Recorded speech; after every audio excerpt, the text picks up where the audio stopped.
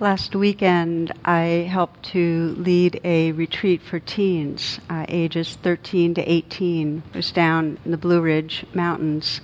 And this talk really came out of that experience. And the weekend was one of, as we do here, practicing mindfulness, practicing presence. And so they brought the mindfulness also into movement. And then we'd go into small groups where then they'd practice staying present and sharing with each other some of their experiences and listening, holding a space for each other. And the depth of the sharing was quite beautiful. Real taking that risk to speak of the real struggles in their lives, whether it was loneliness or, their body image, addictive behaviors, feelings of depression or stress, and the safety that in that presence they held for each other really, really influenced me. I was just very touched by the power of the kind of community that these teens developed just in a weekend, a sense of real safety and care amongst the whole group.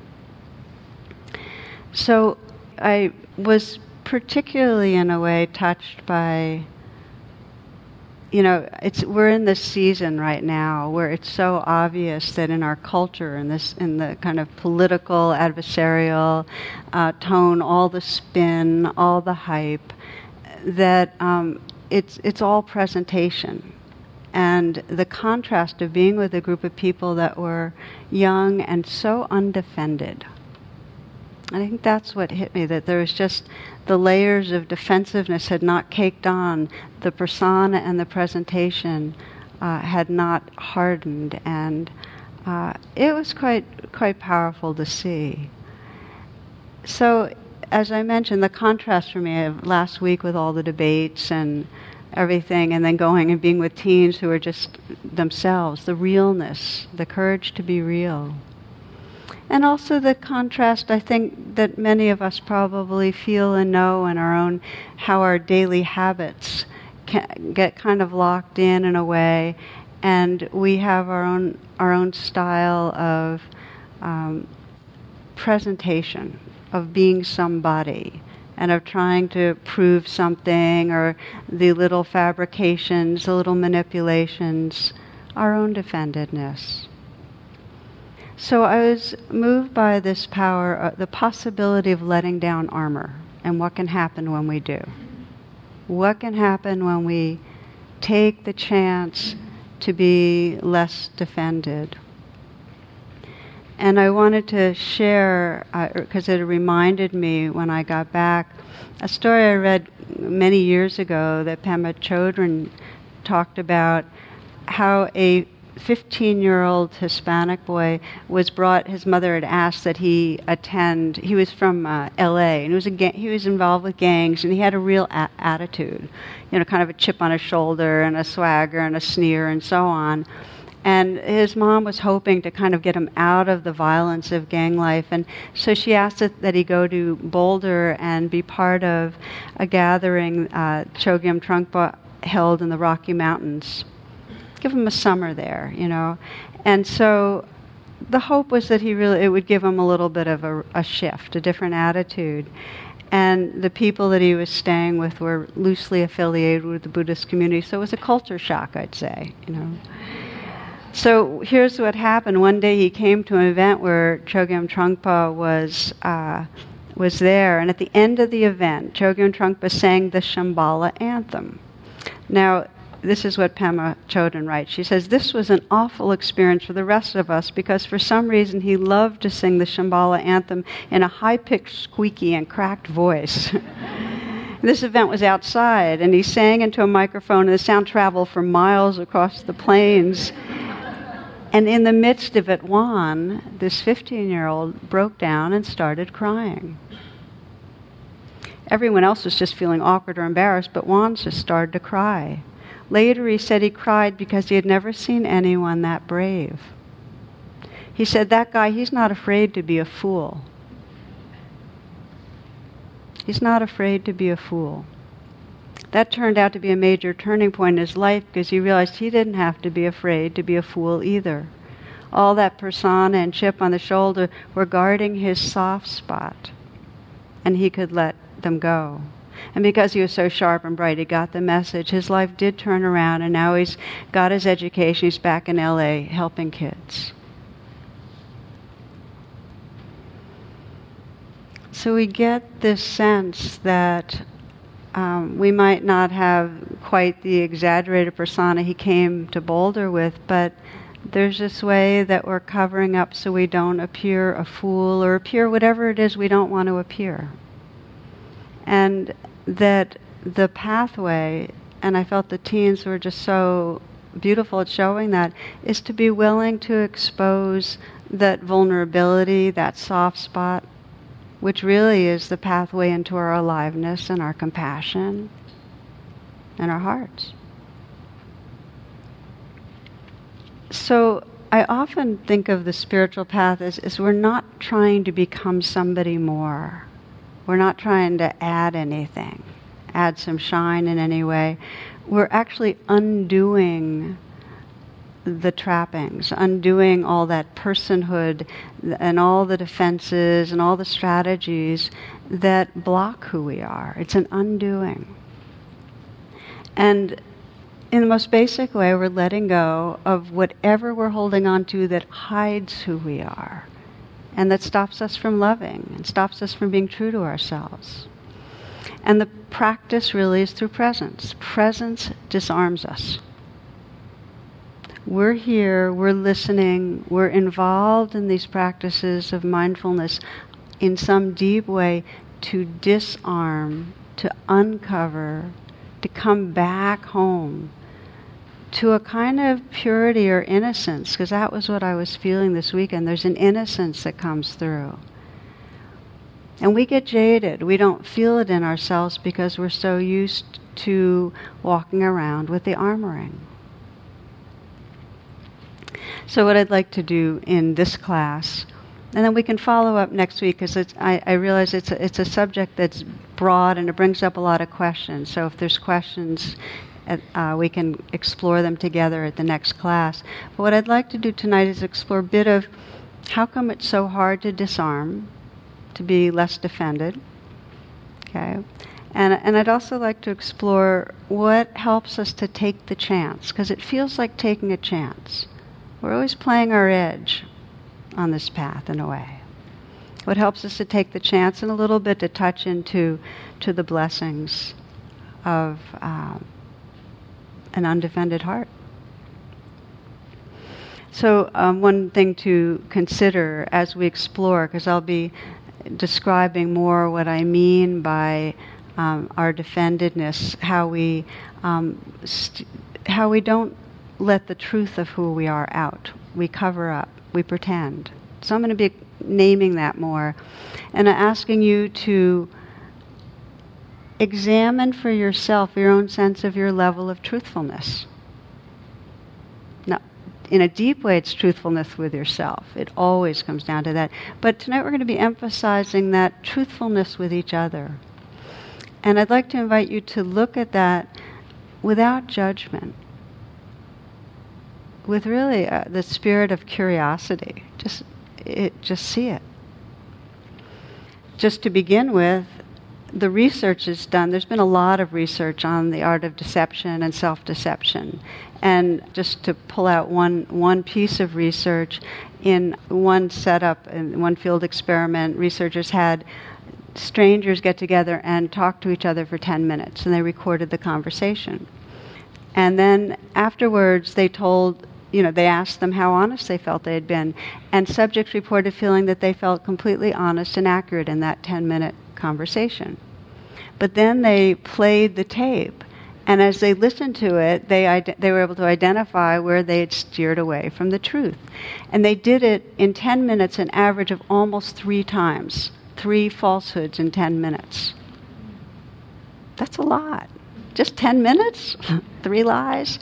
So it's actually 2.92 false things that they told, just to say it exactly.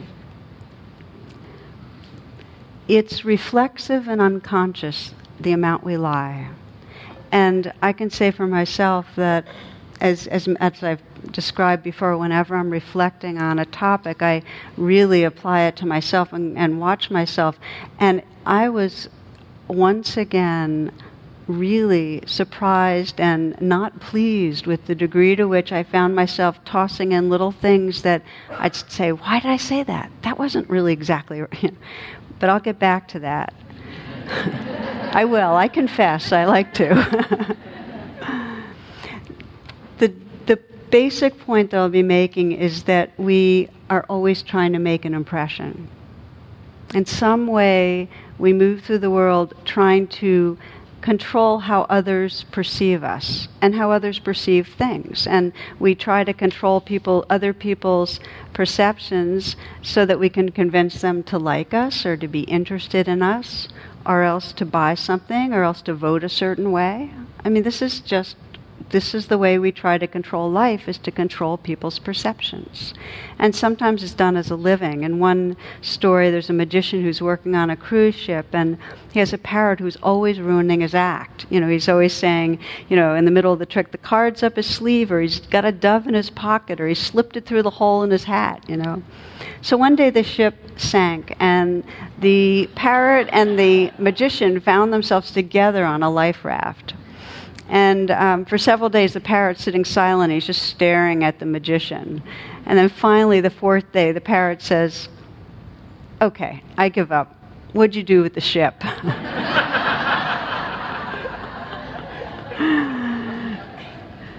So not only do we try to create impressions, people are inclined to believe the impression. In fact, the way the brain goes, and this is part of cognitive science, is that we believe things before we disbelieve things. So you can put out a mistruth, and it gets in there in the brain. It takes work to undo it. So it sticks, even though it's not true. Let's look a bit at the root of our impulse to control others' perceptions. Okay, and it comes, as you might imagine, it comes from a limited and insecure self-perception. That when we each come into this world, we each, and every organism, has a sense of separateness. And as humans, we develop a small self-identity. We develop this egoic identity. And what happens is this is a story that grows about who we are and our importance or lack of importance and our flaws and our virtues and so on. And with any egoic story, with any self-identity, hand in hand, we have a toolkit on how to protect it. If there's a sense of self, there's also a toolkit on how to protect that self. It's in our nervous system. We know the basic ingredients are fight, flight, and freeze. And the ingredient we're going to talk about tonight, the component of that toolkit that's very central, it's not just us, it's to the whole animal kingdom, is deception. In other words, we use deception, we use creating impressions in order to protect our self-identity. Because inherently, it feels insecure. If we feel separate, we feel like we need something that we don't have and that others could in some way hurt us. It feels real like that. So we have to protect. So we do it by misrepresentation, and we modulate our behaviors in order to try to get what we want and avoid what we don't want, which includes ways that we cooperate or try to meet expectations and put ourselves into shapes and forms that really aren't the truth of who we are. We try to meet expectations in order to get approval. We're untrue to ourselves. Another parrot story, okay, since I'm on a parrot roll. This guy gets a parrot for his birthday, but this parrot is full grown. He's got a really bad attitude, and he curses all the time, okay? So the vocabulary is really bad, and he's also very rude. And so this guy tries to change the bird's attitude in all sorts of ways. He speaks to him politely, and he plays really nice music, and he does a lot of meditation, yoga around him, and so on. But nothing works. So finally, he yells at the bird, and it gets worse. He shakes the bird, and the bird gets madder and ruder. So they're in bad shape. Finally, in a moment of desperation, this guy takes the parrot and puts him in the freezer. Okay. All right, so then there's all this, the bird squawking and kicking and screaming, and then suddenly, all's quiet. The guy gets frightened that he might have actually hurt the bird and quickly opens the freezer door. The parrot calmly steps out onto his extended arm and says, "I'm so sorry that I offended you with my language and actions. I do ask for your forgiveness. I will try to check my behavior." Guy's astonished at this quick change in attitude and was about to ask what changed, and when the parrot continued, "May I ask what the chicken did?"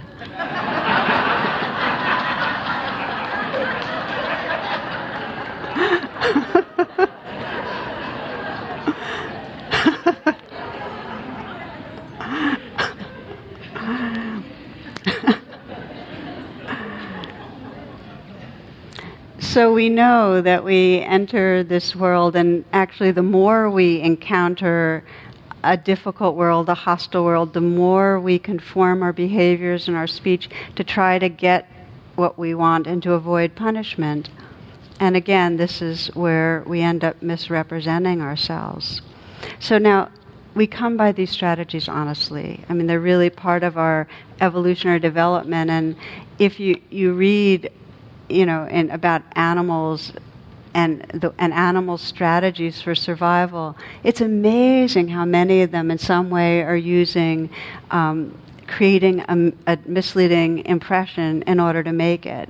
So we know the obvious ones, like that viruses camouflage themselves, and we know other creatures camouflage themselves to not be seen, just the way we do. We try to conform or be invisible or not make waves so that we don't get in trouble. We know how cats raise their fur to create an impression of being bigger than they are, and we know that humans like Juan in the story have that kind of chip on the shoulder, machismo, whatever. Those are the most obvious. It was interesting to me how much mimicry goes on. We know how we mimic in order to be perceived a certain way.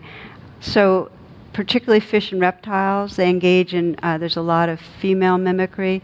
My favorite story is the garter snake males.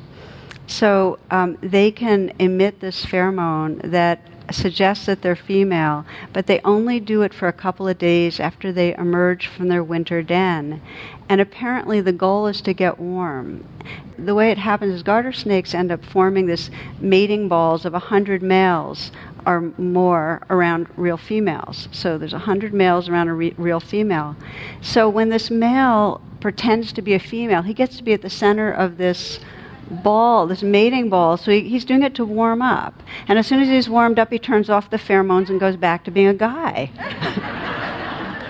But isn't that great, that he's doing it for a hug, I think it's so cool. Okay, so there's these, I'll share a few more just because I think they're fascinating. There's an orchid in the Amazon that attracts male flies by mimicking females. In other words, part of the orchid itself looks like a female, and the male tries to copulate with this part of the orchid. And when it does, it ends up pollinating the orchid. So that's how the orchid gets pollinated. And then the South American crab spider. I'm reading a book about the Amazon that talks a lot about the Amazon, where there's so much competition for resources that the strategies are extravagant. They're, it's like unbelievable. So, all right, the South American crab spider. It kills an ant, it consumes the ant's body but leaves the shell intact. It puts the shell over it. It's smaller than an ant. And then by putting the carcass over its own body, it looks like prey, and its prey, it attracts new victims. So that's just another interesting one. I mean, you've seen the fish and the butterflies that have an extra eye so the attack doesn't happen where their heads are. So this is a really major way of protecting and furthering life, is to pretend. So if we feel like, how unethical are we for lying and misrepresentation. That's how we come by it. And the truth is that when you think about it, revealing vulnerability in so many climates actually seems contraindicated. I mean, they've done studies on the kind of face and posturing that political candidates have to have in order to get a certain number of votes. And if people think they're vulnerable, if they don't project a certain confidence and machismo and strength and I can dominate, they won't get elected. Just won't happen. So it's not easy to put down these tools we use of pretending. We know with children that the more threatened they feel, the more they lie to avoid punishment. We do the same. Thomas Sowell wrote, "There are only two ways of telling the complete truth, anonymously and posthumously." Now that's it's amusing, but it's also very deep. So we're going to come back to this. Anonymously. Well, we can't tell the truth if we're really identified with our separate self-sense, because telling the truth is undermining to the separate self. The separate self, if it tells the truth, will feel too threatened. So you have to start sensing who you are a little bit beyond that egoic self to begin to be free to speak truth. That's the anonymously. And then posthumously, in a similar way, if we're caught in fight, flight, if we're in that kind of primitive defend this life mode, it won't be safe enough. So there really has to be a sense of the possibility of being free from defending life in the moment to begin to really speak truth. Now if that sounds abstract, we're going to come back to that. But just to acknowledge that it's part of our karmic situation to have to take care of this particular life, to at times have to defend and pretend. So the inquiry is, well, when do we really get to speak truth? The understanding is that there are many times, and if you kind of go into some of the inquiry into what the Buddha meant by wise speech, he said it's true and it's helpful. And that's a very nuanced understanding, because there's many things that feel true to us but wouldn't be helpful to say. Do you know what I mean? I mean, it would be hurtful. The other person would not be in a place to understand or work with us on it. There may be something about ourselves that feels very vulnerable, and to bring it to the wrong people truly would be undermining ourselves. We'd get hurt. Wouldn't serve. So it's not this blanket thing of, if we're really going to be free, we should always speak truth. And like so many evolutionary strategies, the degree of defense and pretense that we are adapted to is outmoded, and it's a developmental arrest if we can't wake up from it. We cannot continue in this evolutionary process of awakening consciousness if we spend so much of our time and energy unconsciously perpetrating that behavior of presenting a self. Does that make sense? I'm going to check around a little. You can nod or you can go like this. I'm scanning.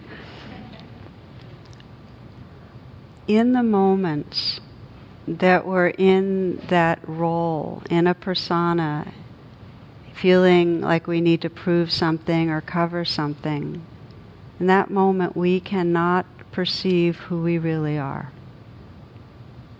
We're hooked on the ego self, and we cannot sense who's looking through, who's there, what is there behind the mask.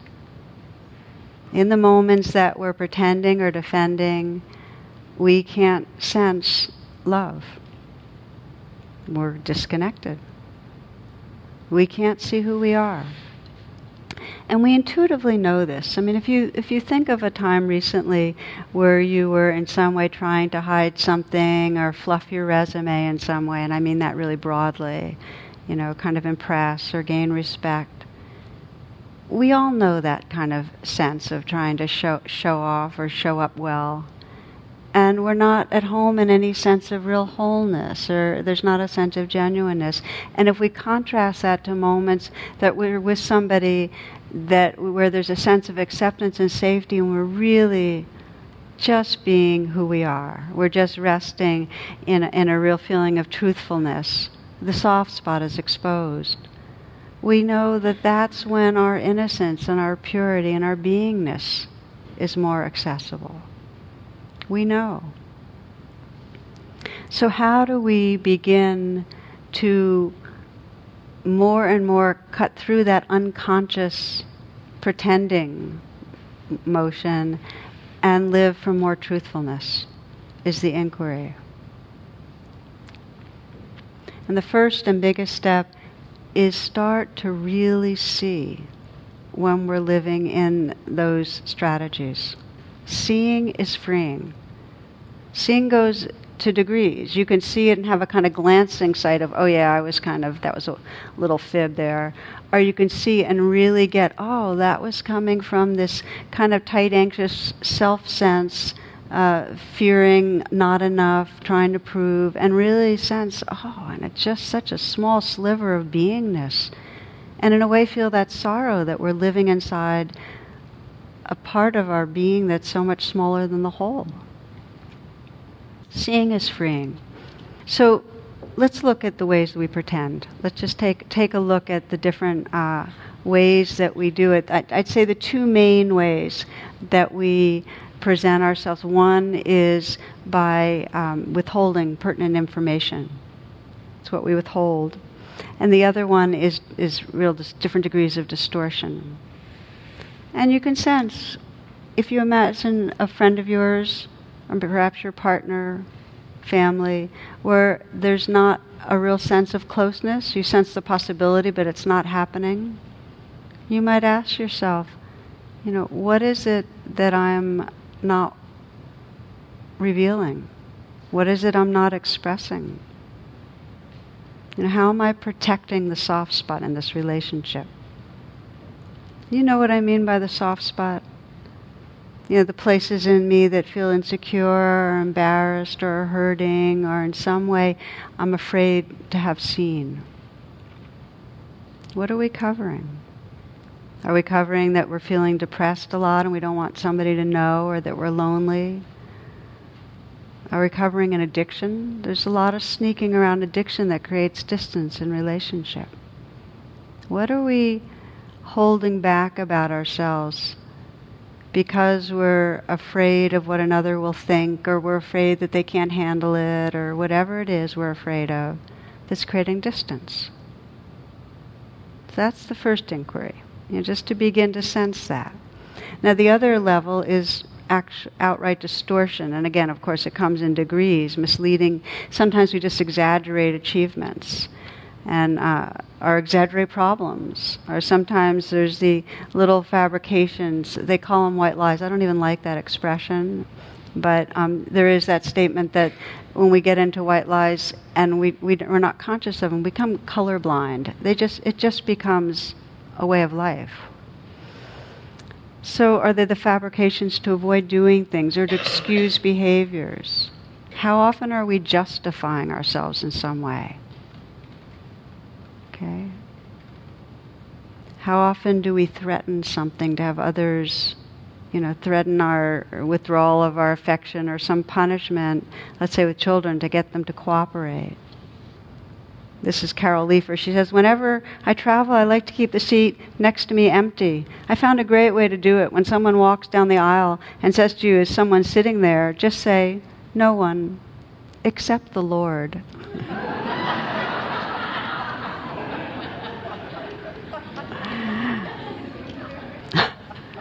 So earlier I mentioned how when I'm reflecting on a talk, I start monitoring myself. So I've been monitoring, myself on pretense and so on, and on the mini fabrications. And I watch and I notice how when I get more stressed, there is without even knowing it often, this real strong inclination to in some way excuse myself with little exaggerations of what's going on, what the timing of things is, why I can't do this at this time. It's because that's my issue. My issue is I'm never doing enough, I'm not showing up enough. So the lies, the deceptions come around how come, so that nobody will be upset with me. And to watch that, and one of the ones I noticed, I hope I never said it to one of you, but one of the ones I noticed was in July, at derecho, the storm, a tree fell on our house. And it has kind of created pretty much chaos. About a third of the house got squashed, so we still have construction workers there, and we still have people trying to repair, trees, cleaning up the whole mess. So it was bad. It wasn't terrible, and it's being covered by insurance, but it was a hassle. But I noticed in so many conversations when somebody was wanting or expecting something, just throwing in about that tree crushing my house. Didn't make a direct link, but, because it sounds so good. But you get the idea. It was like I was tossing in something to create an impression, to excuse something that really didn't directly connect. Okay, I've confessed. So it sounds light, but there's actually something insidious about it, because it reinforces a sense of a self that needs to manipulate to make her way through.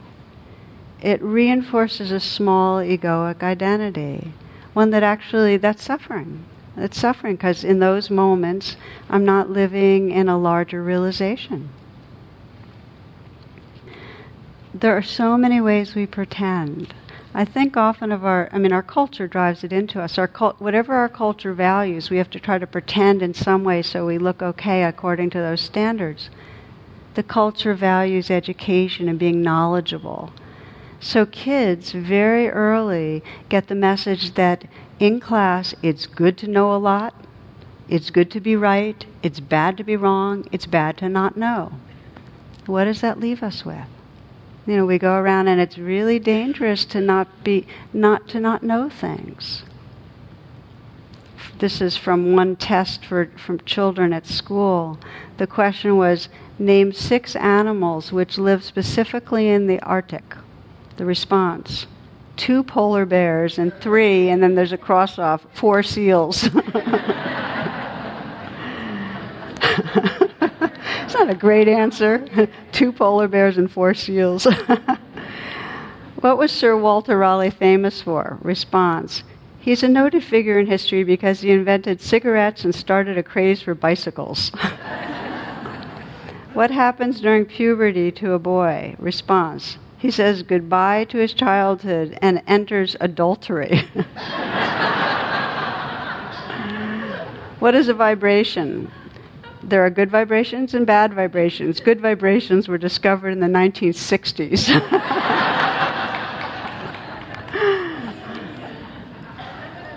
So having answers for things. So when we start looking honestly, we start noticing how much we pretend. It might be that we pretend to agree with others or pretend to be interested in the same thing. They're the kind of social pretenses. We pretend we know things we don't know much about, or we pretend that we're less intelligent and less gifted than we are. We try to cover up in some way, or more, or that we're weaker or more powerful. So we'll just take a moment, because I've been throwing out a lot of ways that we have from our toolkit to deceive, and you might just close your eyes for a moment and just reflect a bit. Again, bringing curiosity to this pause. One very brief reflection that can help to reveal a little about this is if you bring to mind somebody you respect, somebody whose opinion really matters to you, and who you might feel a little insecure around.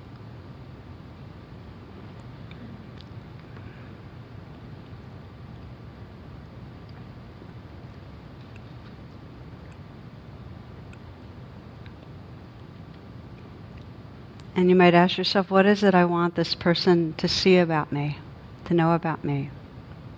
What's the impression I want to create? And what do I do toward that end?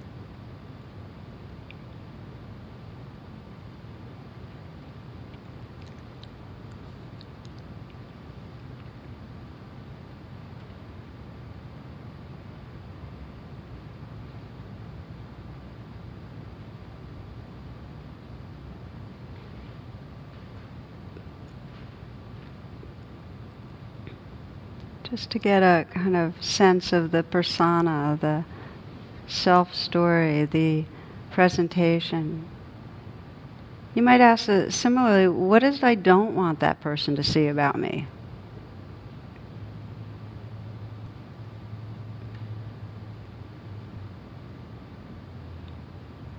And what do I do to hide that?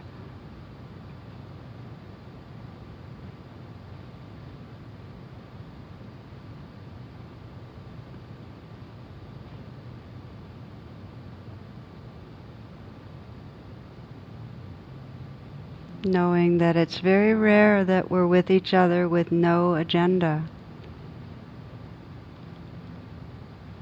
That we're totally undefended and open, and that this is really part of the design in a way to try to control other people's perceptions. And that if we can begin to notice how we do it, that mindfulness itself creates a space to open out of that behavior. We have some choice. To know that in the moments that we're in some way trying to impress, trying to control, that we're really not living from our wholeness, from our creativity, from our wisdom, from our heart. So the inquiry now to deepen is, how do we disarm? How do we let that seeing and freeing happen? And if you'd like to open your eyes, it's fine. Our basic training, what we do here, meditation, is a training in disarming. In any moment with meditation, the name of this kind of meditation is Vipassana, and the translation is to see clearly. So in the moments of seeing clearly, we're not as identified with the self who's trying to defend, rather we're resting in the awareness that's seeing that. We begin to loosen the identification. We begin to kind of take away some of the strength of that defensive project. So meditation teaches us to notice what's happening, to step out of the story. The story meaning, I'm this self, it's my narrative, I need to show this person that I'm intelligent or successful, I need to attract this person or get this person interested or make sure this person doesn't see this. We step out of the storyline, see it as a story, and come into presence. Come into the place where there's actually aliveness, clarity, spontaneity. So that's the practice. And to live in that truth with each other means to take that same process of noticing, of letting go of the storyline, of coming into the moment, into our bodies, our hearts, taking that into our time with each other. What so inspired me about the weekend was that because it had a mix of meditation and then being mindfully with each other, that became a more fluid process. Experience what's true right here and be able to start practice naming it instead of solidifying into our personas that want to show off something. So we begin to start bringing mindfulness to shine the light on our strategies so that we don't have to live them out. Now I'd like to, the last part of this evening is to describe what I consider to be the three key elements that really can support us in this more conscious truthfulness with each other. And the three elements are intention. you're going to, whenever I say there's 3 da-da-da-das, 2 da-da-da-da, intention's usually going to be in there. Okay? Intention, and that means intention to be consciously aware, to start noticing. And intention to play our edge, to take the chance to be a little more real. Take the chance to look like a fool. Take the chance to have the soft spot be felt. Okay, that's intention, and I'm going to speak a little more about that. The second is compassion towards our habit of armoring. And then the third is actually practicing naming and allowing what's true in the moment. Okay, intention really comes down to if you're listening and something in your heart knows this really matters. There is a habit of keeping a separateness with other people and of trying to control things. And there is the potential of a lot of intimacy and freedom by taking that chance to be more real. If you sense that it matters, then there'll be a sincerity to your intention. It'll be there. But it takes consciousness because there's such strong conditioning to go into our trance of being defended. One of the things I love about wedding ceremonies is that the vows that people make often touch on this level of let's commit to being real. And I know when Jonathan and I got married, probably the centerpiece of the ceremony was a quote by Rilke that I love. And it goes like this. It says, "I want to unfold. Let no place in me hold itself closed. For where I am closed, I am false. I want to stay clear in your sight.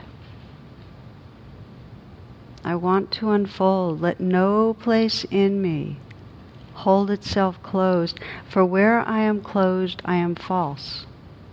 I want to stay clear in your sight."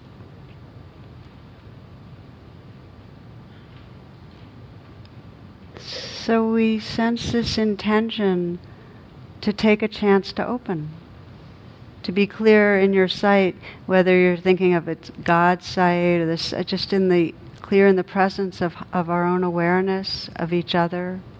Clear means transparent, means letting the light and the truth of who we are be there. So that's part one, is an intention that really, to counter conditioning, really needs to be a regular part of our meditation practice. The second is really important, which is to forgive our strategies. The reason I took the time on the animals is because it's not our fault. It's just not our fault that we lie. It's not our fault that we pretend. Doesn't mean, I'm not saying that we can't transform. Seeing does free us, but it's not our fault. This is deeply wired into our nervous system to protect ourselves. So we need to forgive, and I'll talk more about that as I describe one of my own experiences. But just to say that adding the second arrow of saying I'm phony or I'm a hypocrite or I'm a coward or I should be able to be more honest than I am squeezes the trap tighter. We feel worse about ourselves and then we actually act in a more defended way. So what's going on in a moment of deception is we're scared in some way. What's going on in a moment of pretense is we're insecure. In some way we're like that cat that needs to bristle and look bigger, or we're like that garter snake that wants a hug. We're trying to get something, right? So it's being forgiving. So intention, forgiving, and then starting to name and allow what's true to ourselves and to each other. And the story I'd like to share of my own is that I had a very painful all of a sudden kind of realization of just how much pretense I lived in it was a few years after I moved into an ashram, our spiritual community. And I had made an error in some advertising. I was in charge of the yoga center and I was promoting an event, made an error that just thousands of copies if something went out with something wrong on it. And I got down on myself, but to others I was defensive. And then I got down on myself for being defensive, and then something cracked apart, and I went into this, and I wrote about this in True Refuge, so those of you that read True Refuge will hear the story. My perfection project collapsed. I had been going about trying to be this spiritual person who did things well and was calm when things didn't go well and certainly was not defensive and who just looked good. And I just saw how many moments I was trying to create that impression, and how many moments I was exaggerating about things. Oh, I had 40 people in my yoga class when there was really 27, or, in some way, acting like I was helpful and concerned about others, but actually being really selfish about what hours I was going to do the work and then have time for myself, or whatever it was. In some way, I was pretending to be something I wasn't. And what I did with that first was, in true to form, is I got very disgusted and added the second arrow of, well, I'm not only not spiritual, I'm a total hypocrite. And then so it was one of those breakdowns where everything fell apart. Well, my intention was there. My intention was to get more real, even if it didn't look good. So we had a kind of women's group that was meeting, and I did a whole confession. I said, I know I look like I'm giving and I'm this and I'm that, but actually I'm really selfish and I'm just... I did that whole thing. There was so much self-aversion, though, that I left feeling really ashamed. I didn't feel relieved. But naming it out loud continued the cracking open in some way. And I remember the night after that evening, starting to just be present with what was underneath all that pretense. Just be present. I just kept saying, okay, just let this be here. And I started seeing all the different self-stories going on. That I was, the yoga teacher self, the self that was dedicated to helping and serving, the self who was better than others at yoga, the self who was selfish, the self who was pretending. And as the night went on, and in the kind of just bearing witness, I just started seeing these as just a whole bunch of characters, and none of them were who I was. I wasn't the bad self who had been pretending. I wasn't the good yogi self. I was none of them. The I, there was no words for really other than just a kind of tender presence. Tremendous amount of forgiving, and just a presence. So they were all roles. They weren't the truth of who I was. And after that night, it became clear to me that I needed to be really intentional. If I wanted to keep remembering that depth, I needed to be really intentional of naming with other people what was true. That would keep me connected with the depth. If I could name the soft spot, I could come back to, hey, I'm not even the person who's vulnerable. So I had a friend in the ashram that I just began playing that edge. I'd say things I was really uncomfortable about. I just began playing the edge. And every time I would do that, I would find that there wasn't as much of a sense of that was me. It was still a true behavior. I was still acting in ways that were maybe not so wholesome, but there wasn't so much identification. I actually had more freedom in how I would behave. I'd like to read you one of my favorite understandings from Adrienne Rich. She says, in an honorable human relationship, that is one in which two people have the right to use the word love, it's a process of deepening the truths they can tell each other. An honorable human relationship, that is one in which two people have the right to use the word love, is a process of deepening the truths they can tell each other. It is important to do this because it breaks down human self-delusion and isolation.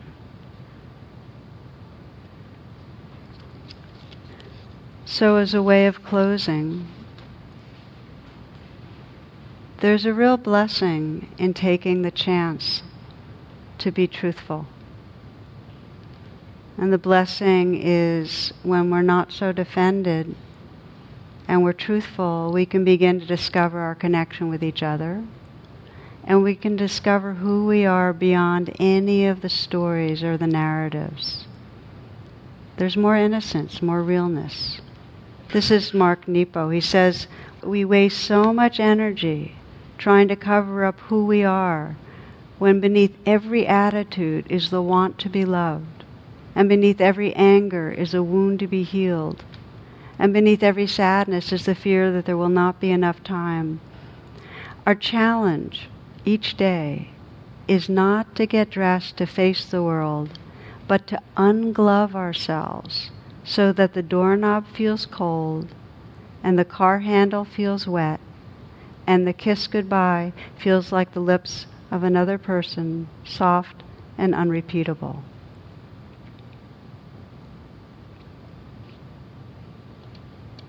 So just take these last few moments, invite you to close your eyes, sit back.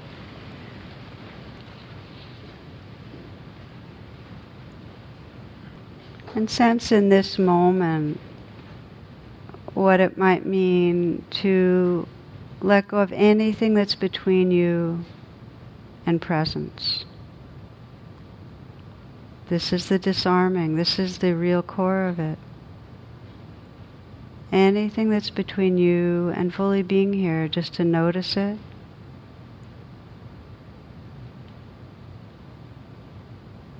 And invite yourself to arrive. Feel your breath.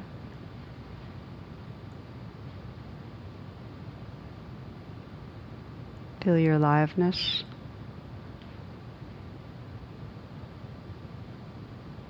Sense this invitation of the spiritual path.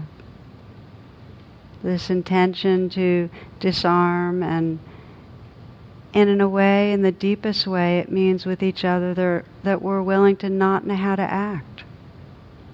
We're willing to experience what this moment is like, disarmed of any strategy. What would that be like? We don't know. In the moments that the walls come down, the truth of our being is free to express in a unique way. Love is free to flow.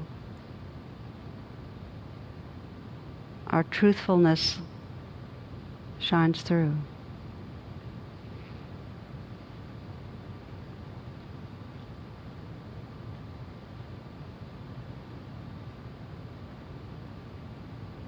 We close with a very simple prayer, a loving kindness prayer, that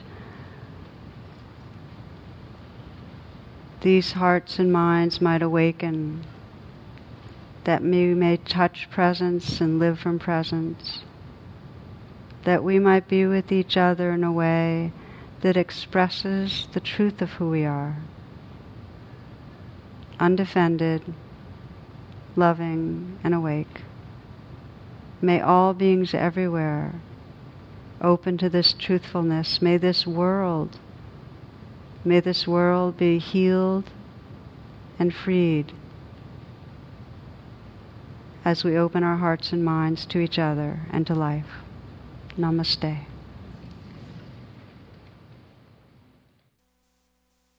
The talk you just listened to has been freely offered. If you'd like to make a donation, learn more about my schedule, or about programs offered by the Insight Meditation Community of Washington, please visit either my website, which is tarabrach.com, or IMCW's site, which is imcw.org. Thank you very much.